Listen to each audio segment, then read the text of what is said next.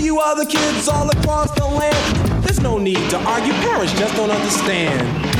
I don't know if this is such a good idea, but it looks like they will proceed until apprehended. Shaletta and her son have hit a rough patch in their relationship. He wants to be more independent, and she won't let go. How will they resolve their daily struggle to navigate the treacherous teen years? By talking it out every week on the Mommy and Me podcast. Thank you so much for being part of the Mommy and Me podcast. I am your co-host. I am driving, but the passenger seat guy is the one who's really in charge. I'm Shaletta. Help me welcome my son, Andrew Brundage, to the show. Hey, son. Thank you. In other words, I'm passenger seat driving. Yeah, okay. Anywho. Son, okay, so how are you feeling about this COVID? Because a lot of folks are going stir crazy. They're ready to get out of the house. They're ready to risk it all. Even though the president has COVID, a lot of people around him have COVID. It is still killing people every day. Tens of thousands of people are getting infected, including our babysitter. And I'm still afraid, son. I'm still afraid. I'm still nervous. And I'm not ready for our family to venture out yet. I think, as I said before, that with masks and gloves and a couple gallons of hand sanitizer, which is probably for your benefit mostly, that we will be safe going outside of the yard. Because that's the only place we go right now.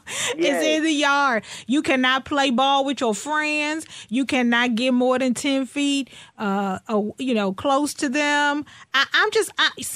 Your mother is very, very, I just don't think that you and your friends are taking this virus very seriously.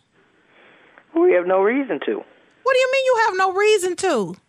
Are you kidding me? This virus is on lockdown like I'm in jail. Literally, it's the same thing. The only place I go is the yard, and I spend about 1 hour there a day. Same time in jail. This coronavirus is the least of my concerns. So you really feel like you're in jail, son? Yes. But you get to talk on the phone. You get to eat whatever you want. They don't get to do that in jail. I don't get to eat whatever I want.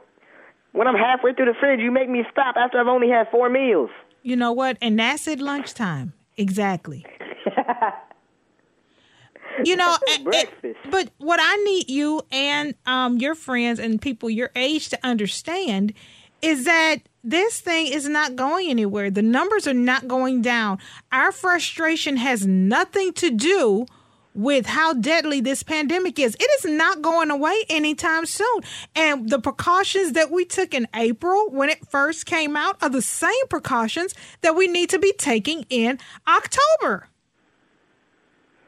Well, I think we'll be safe. I think How do you think going out of the yard? Okay, so what if we go outside of the yard and we get COVID? What are you going to say? Sorry, Mom, I should have listened to you. No, I'm going to say I'll see you in 2 months when I'm cured and have immunity to the virus, and then I'll be able to go out in public again because I'll have built up immunity if I live. Right. Most likely. Mm-hmm. I'm young and healthy. I'll recover. Miss Grace is still alive. What about your grandfather who lives with us? What about your parents? Well, Mr. Norman's the same age as you guys. He runs the African American Mentorship Program at church, and him and both his parents, all 3 of them got COVID, and they all survived. Okay, that's Mr. Norman and his family. I don't know what kind of superhuman genes Mr. Norman and his family have, but your daddy has sickle cell and asthma, and your grandfather has congestive heart failure, and your mama got hypothyroidism. Okay? Now, I don't know what Mr. Norman and yes, that too, and his people got. But, and that's the thing. Everybody is different. Like Miss Angela, my friend who I went to college with, her mom and her stepdad got the virus. Her stepdad passed away and her mom recovered. You just never know. It's doing different things to different people's bodies. And I am just not willing to take the chance or risk any of you all. Life is all about chances. You only live once. You live 0 in my house. If you think you're going to get closer than 10 feet to the next human being whose last name is not Brundage.